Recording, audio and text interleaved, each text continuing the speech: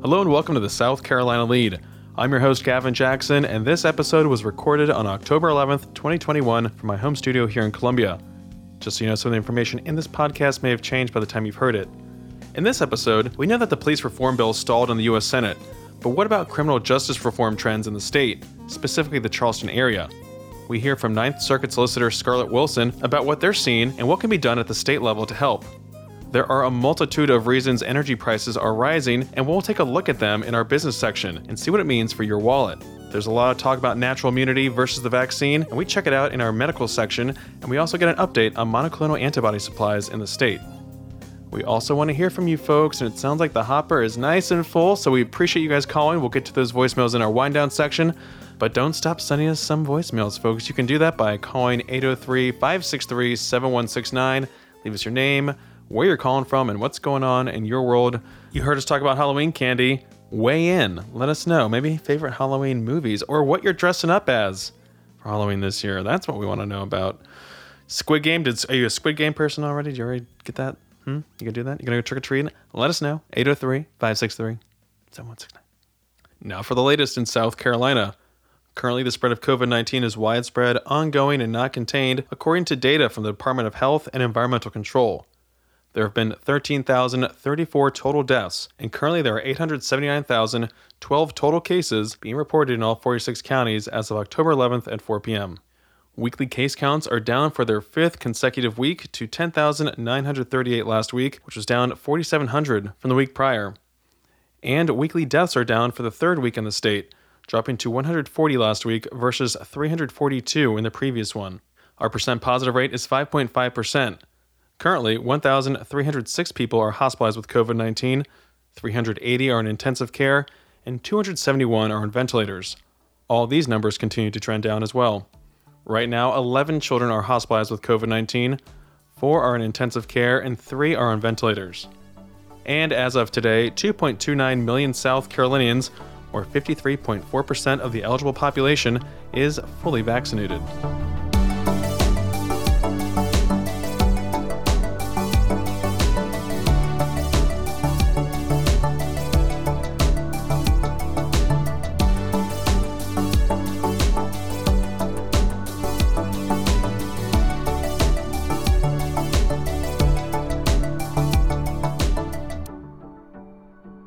Okay, so we know that the police reform bill failed in the Senate after negotiations broke down between Democrats, led by Senator Cory Booker, and Republicans, led by Senator Tim Scott.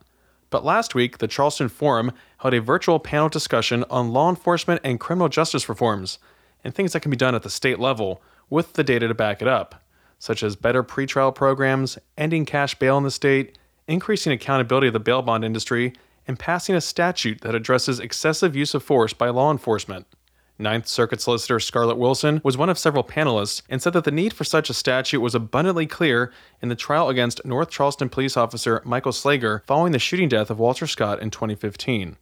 When the community, the government arms people, men and women wearing the uniform, wearing the badge, gives them a weapon, tells them to run towards danger, trains them almost exclusively on using force versus how to get out of using force, we find ourselves in a situation where when there is a bad apple, when there is a terribly unfortunate situation, we don't have good statutes to hold bad apples accountable. And it was really a shame that in the prosecution of Michael Slager, when we got to the part of the trial where the judge was to give the jury instruction, the defense didn't know what the legal standard was for the defendant's state of mind.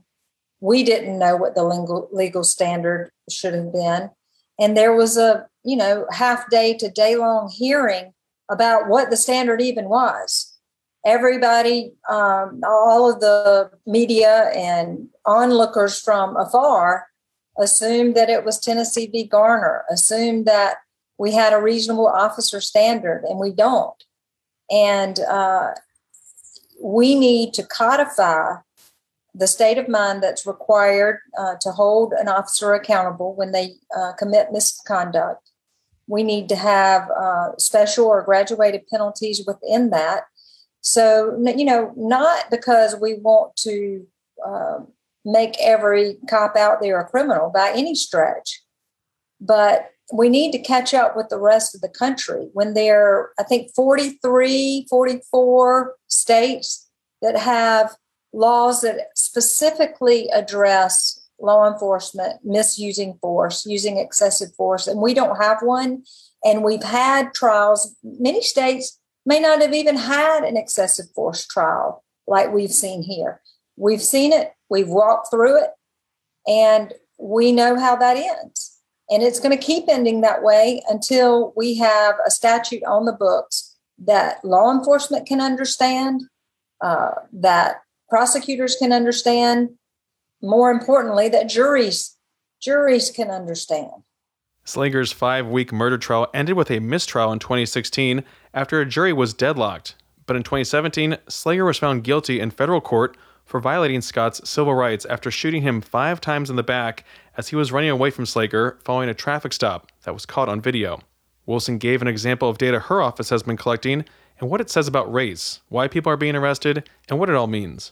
We know that Black men are arrested many more times than white men. We see, however, in my office that Black men, their cases are dismissed at a much higher rate than white men for insufficient evidence. And I think that's pretty telling that we have so many more people coming into the system. I mean, it's like a funnel. And that when my prosecutors are seeing cases that don't meet standards for prosecutions, they're getting rid of them. And they're getting rid of them in a number that points out that people may be being arrested on cases that they shouldn't be arrested on. And so once we deal or dig deeper into that data, what we can look at is which agencies mainly are responsible for that. What kinds of stops or situations led to those arrests? And why were those arrests made when there wasn't enough evidence to move forward with a prosecution? Understanding that law enforcement has a public safety responsibility out there on the scene, on the dangerous streets that we don't have in the calm cool of our office. Understanding that law enforcement makes arrests on probable cause, which means probably. And I tell people all the time, we don't want to send people to prison.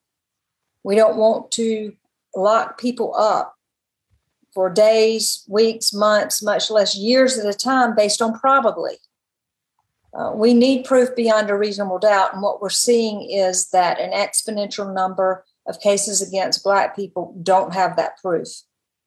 And that's something, that data, that collection is pointing us in a direction that we need to go, and we need to go hand in hand with law enforcement. The Charleston County Criminal Justice Coordinating Council, or CJCC, is a collaborative council of criminal justice system leaders and community representatives that studies trends, identifies common challenges, and implements strategies to address them. The CJCC deliberately prioritized alternatives to jail for lower-level charges that were most frequently booked and that disparately impacted communities of color. The CJCC also supported law enforcement's increasing use of community-based services like the Tri-County Crisis Stabilization Center, so people can get the help they need without falling deeper into the criminal justice system. Such steps have fundamentally changed jail use in Charleston County, and this is from the organization's annual report from last year. From 2014 to 2020, local bookings decreased by 62%. The number of municipal and magistrate charges entering the jail decreased by 78%. The number of individuals cycling repeatedly through the jail decreased by 63%, and local jail populations decreased by 38%. So a lot going on down there in Charleston County when it comes to criminal justice reform. But again, a lot needs to happen at the state level, according to Wilson. And on the way out, we got a little campaign trail update for you. According to state campaign disclosures for the third quarter, Governor Henry McMaster raised more than $1 million during July, August, and September, for a total of $3.5 million this cycle. The campaign has about $2.4 million on hand.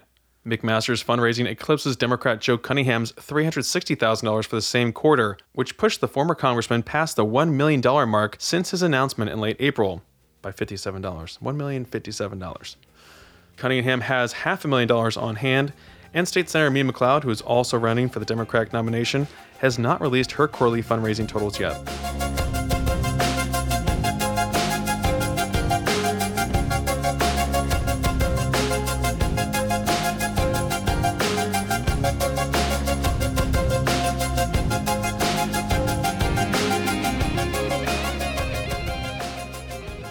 Okay, you may have heard a lot about rising energy prices and even seen it at the gas pump lately, where prices are averaging just over $3, or up about 12 cents from last month. Last year, it was about $1.94 a gallon. Of course, 2020 comparisons are always a bit out there because it was such an odd year. Nevertheless, energy prices are rising for a multitude of reasons, and a recent Wall Street Journal article delved into this. And I wanted to break it down because we'll be feeling this cost even more once it gets colder. Here's the WSJ lead. Crude oil has risen 64% this year to a 7-year high. Natural gas prices have roughly doubled over the past 6 months to a 7-year high. Heating oil has risen 68% this year. Prices at the pump are up nearly $1 over the past 12 months to a national average of just over $3 a gallon. Coal prices are at records. Yikes, right? Okay, a lot to take in there. And of course, these rising energy prices could also increase inflation and put downward pressure on consumer spending, which would slow the economy. So a lot of moving parts. But we got some numbers behind that context, because I know you guys love numbers. It's just 2 quick ones. There's data. In August, about 7% of consumer spending went toward energy costs, according to the Labor Department. Historically, higher energy prices have often preceded recessions. Also, throw in consumer prices. That rose 4.3% from a year earlier, according to the Commerce Department. Data. Now, what's causing all this? Who's behind this? Why is this happening, you ask? Well, we are looking for the man behind the curtain. The higher energy prices are being driven by rising demand and tight supplies. So, you guys are doing this. As the pandemic fades and consumers around the world step up spending, factories and service providers are ramping up production, which requires energy. Oil supplies are tight because oil exporting countries have decided to increase production in measured steps instead of opening the taps more widely. We'll talk about that more in a minute. And natural gas supplies are running low even months after the Texas freeze and Hurricane Ida forced nearly all of the Gulf of Mexico's gas output offline. This, along with higher demand from Europe, where inventories have dropped because of hot weather, lackluster wind power generation, and lower imports from Russia. Lots of factors there, folks. We live in a global society. But to revisit the oil situation, AAA said last week that prices rose following the Organization of Petroleum Exporting Countries, also known as OPEC+, because it includes Russia and their allies. Now, they chose not to move forward with an agreement to produce 800,000 barrels a day in November. Instead, OPEC+ decided to keep its 400,000 barrels a day planned production increase intact for now. So, we can also blame OPEC here. Prices have increased even as data show that total domestic crude inventories have increased as well. So, moving part number 4, 5, or 6.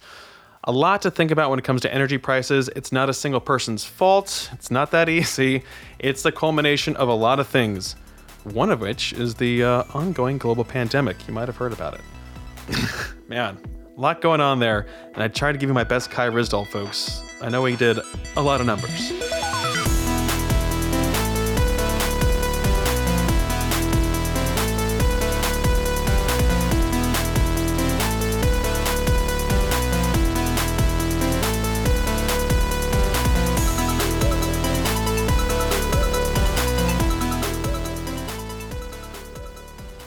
Let's talk natural immunity to COVID. I recently got into a discussion with my cousin on Facebook about the power of natural immunity when it comes to combating the virus. The debate centered around why people need to get vaccinated if they already have antibodies from naturally contracting the virus.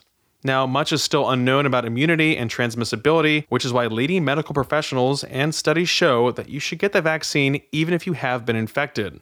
A Newsweek article helped back up this Facebook discussion, so I can do my own research with the internet.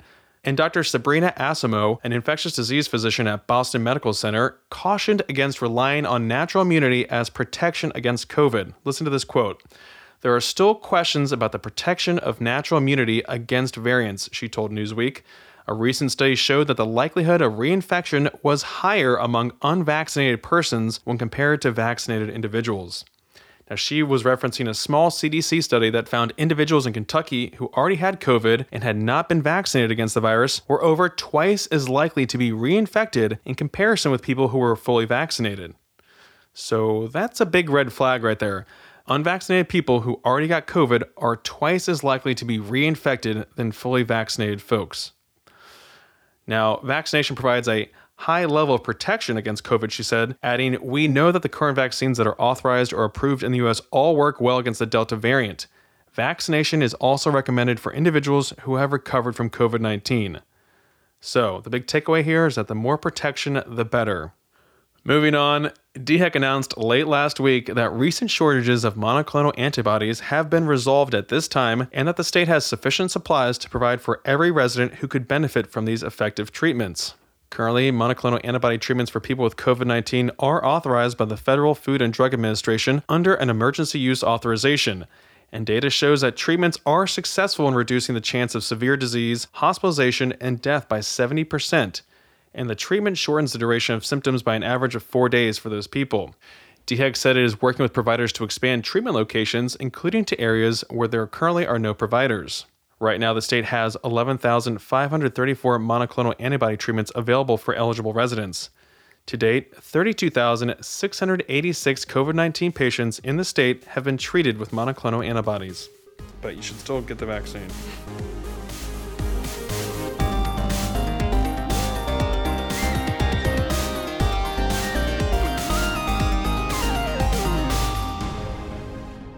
Welcome to the wind down section. It's our little break from the news. You know that, I know that. We talk about life during the pandemic, and we want to hear your stories as well.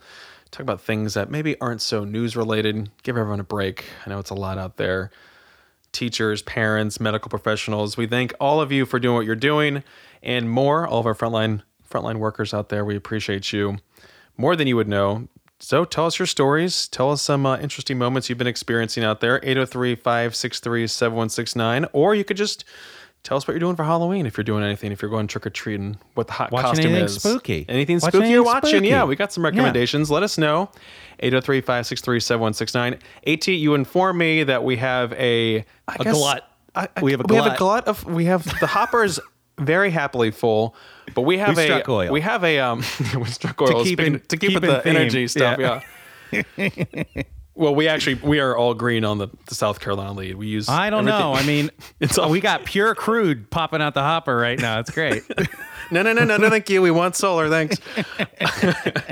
Keep your fossil fuels, but we have a long time listener. Oh, yes, a long time listener who I've missed for a very long time. I mean, what luck do I have? What luck do I have that I get a call from Trader Joe who's moved away, and now we get a call here, okay? So just check this out. Listen and just up. Imagine how pleased I am. Hey guys, it's Roman. I'm calling from Houston actually. Moved from Dubai to Houston to start the school year, and I'm looking forward to visiting South Carolina in the wintertime. In the meantime, staying up to date with the show, and wanted to do my bit for the wind down. I got two kind of questions I would love to know y'all's input on. One of them is, what do you think is going to happen to Facebook, and what do you think should happen to Facebook? Question number two, and I've been kind of looking on this, but I don't know, maybe that guy Jamie, he seems to know a lot about this kind of stuff, but when is Jim Clyburn, or what is Jim Clyburn's sweetheart sort of payback is going to be from Biden for basically getting elected? I want to know, when is that sweet sausage coming back to South Carolina, and what's it going to be? Also, because I'm in Houston, Red Canard, if you ever need a Starbucks delivery or anything, I'm your man. I can make them happen. Thanks, guys. Bye. Roman, welcome back to the United States. Let us know when you get back to South Carolina. Also, Meg Kennard's going to be in Houston for just a little bit longer. She's coming back before the end of the month, so about a week from now, less than a week. So I know it's a big city down there. It's a lot of potholes and big mansions. Great big city. But as for the Facebook, I say blow up Facebook. That's my take. Yeah, I think we should burn it to the ground. I mean, it comes in handy for some things, but I don't know. It's ever evolving debate, good or bad, right? Today, it's all just about an argument with your cousin. Yeah. I mean, so it just depends. For me, I like it in some respects. But overall, you like to creep on people. Is it? Yeah, I mean, is it good? I don't know. If I would love to see some studies done about if it's worth it overall. But all my college photos are there. You know, I got all my photos are there. Yeah. I can't download all those. Come on, I look great in those photos. Blow it up. But for Clyburn, I think it's a number of things. It's not just one thing. You know, he got one sausage. You know, he got primo assignments. He got to be named chairman of Biden's inaugural committee. He really got to help flex some muscle in getting Jamie Harrison as the DNC chairman. Oh, yeah. You know, talking to Biden about picking Kamala Harris as VP. I mean, all these things. He got the VP. Yeah, he gets all that stuff. So it's all very much, you know, who knows what sausages. It's not just one big one. And it'll be interesting to see what he does if there's a Supreme Court nomination coming up at some point as well. Oh, yeah. So a lot of those little things add up. And then, of course, you know, a number of things for these infrastructure bills, wherever they go. He has a hand in that as well. South Carolina, that's when the sausage comes home right there. Yeah, like we'll get some primo stuff back here, I'm sure. Roman, great to hear from you. I missed you. I'm glad you're back. We didn't get to hear from him much in Dubai. I would love to hear more about his travels. Wow, a lot of moving, you know, during a pandemic, you know.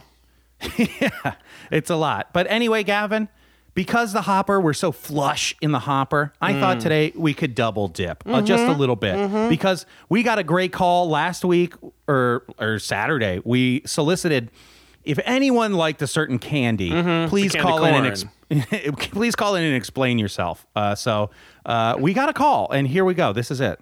Hi, Gavin and AT. This is Melanie from Columbia. I was just listening to the podcast where we're talking about candy corn, and you asked for somebody who likes candy corn. I love candy corn. So does my mother-in-law. So do both of my nephews and my kiddo. They love candy corn. I think it's delicious. I think you need to mix it with some salted peanuts so you get a payday experience. It's kind of delicious. But also I will say that in my Keep Apex Predator stash would definitely be all things chocolate. If it's not chocolate, I really don't want to hang out with it. I know that Crocs might have passed that conversation, but I agree with Meg. They're the worst. You should not wear them. They're so unattractive. It's the most unattractive shoe. I can't think of another more unattractive shoe. On a more serious note, I do want to thank the pod for all of the coronavirus updates. I feel like Gavin has really put in so much more effort to be hard hitting when it comes to the science, and I appreciate that very much. Like, he's not letting people say a bunch of nonsense, and I think that's wonderful. We need more voices like that so that we can get on the other side of this pandemic. We have all been fine. Everybody who can be vaccinated is vaccinated, so that would be one thing that I would encourage everybody. Go get vaccinated. And I hope you all have a wonderful week and a spookiest of spooky seasons. Bye. Melanie, we love that you love candy corn and that you have your support network. I'm happy that you have your people. Obviously, we have different opinions there. Also, love hearing about your Apex Predator stash of candy. A lot of chocolate. Doesn't sound like a Skittle is a welcome in that situation. Nary a Skittle in sight. Nary a Skittle. Nair. Of course, we can all agree about the most unattractive shoe, the Croc. I disagree. I mean, we can all agree. We can all disagree, right? I don't like it. I think Yeezys are pretty disgusting, honestly, for a popular shoe. Or that Balenciaga shoe. Balenciaga. All those chunky foam posits are gross. Yeah. Those are gross. Those are disgusting. I don't like them at all. I never understood it, but they are expensive. Yeah, I'll give them that. I did have a pair of those Balenciagas, and I was like, oh, I don't need these anymore. They're not good. I threw them out. I just threw them out. I had my dad. He keeps buying them for me, and I keep throwing them out. Just throw them away every time. I don't know why. But yes, I appreciate you and your kind words also, Melanie, because there is just so much news out there, and we've always been trying to get you all the most pertinent info available. So that is the name of the game. That's what the podcast is here for, because there's plenty of people out there yelling and screaming, and we're like, hey. Hooting and hollering. Let's just give the people the info they need, folks. Yeah, and that's Crocs are great. Yeah, Crocs. So that's the info, Crocs and candy. I realized that I really missed an opportunity to call this month Croctober. instead of, I mean, it's spooky season and it's Croctober. And that's wait till next year. I apologize to the listeners for that. I will wait for next year. I have it written down. I have it written down right here. Oh, just wait till we get to, our favorite time of year for car sales, December. December to remember event. December to remember sales event. Oh my God, yes. Was that last year when we had the most iconic when we wrote them all? Yeah, we wrote them all. Everyone's like, how'd you? I'm like, there's a lot of research that went into that. That's a lot. That was weeks of research there. Some of them are better than others. The certified pre-owns and the Mercedes-Benz. I can't remember them off the top of my head. I can't remember what they are. Toyotathon. Yeah. Truck month. Those are the great ones. Truck month is the most comparable thing to Croctober. I can go ahead and say that. I'll agree. I will agree with that. That's right. Is it the same month? I don't know. Who knows? But if you have a pickup truck, you have a pickup truck, AT. You're supposed to know. I have a pickup truck, and that was why I could justify myself buying camo Crocs. If sharp-eared listeners remember. Well, they were in the glove compartment, if I remember correctly. They just came with the car, the truck. It was different. It was more like a Harry Potter getting accepted in a Hogwarts scenario, where I bought the truck and then a bird showed up outside my window with the Crocs. Yeah. I don't know what kind of bird, but it was dirty. It was dirty, and it asked for bus fare. Sounds like it came from Philadelphia. Go Birds. Anyway, Gavin, we got 2, so let's leave it there. Let's leave it there. We appreciate your calls, your hot takes. Keep them coming, folks. Love it, love it, love it. And you can do that by calling us at 803-563-7169. You can also leave us a review on iTunes. We love those so much as well. You can stay updated with the latest news on scetv.org and southcarolinapublicradio.org. And don't forget to support your local newspapers. For the South Carolina lead, I'm Gavin Jackson. Be well, South Carolina. There's an algebra. Yeah, I have a formula, a very simple formula. Everybody's a suspect.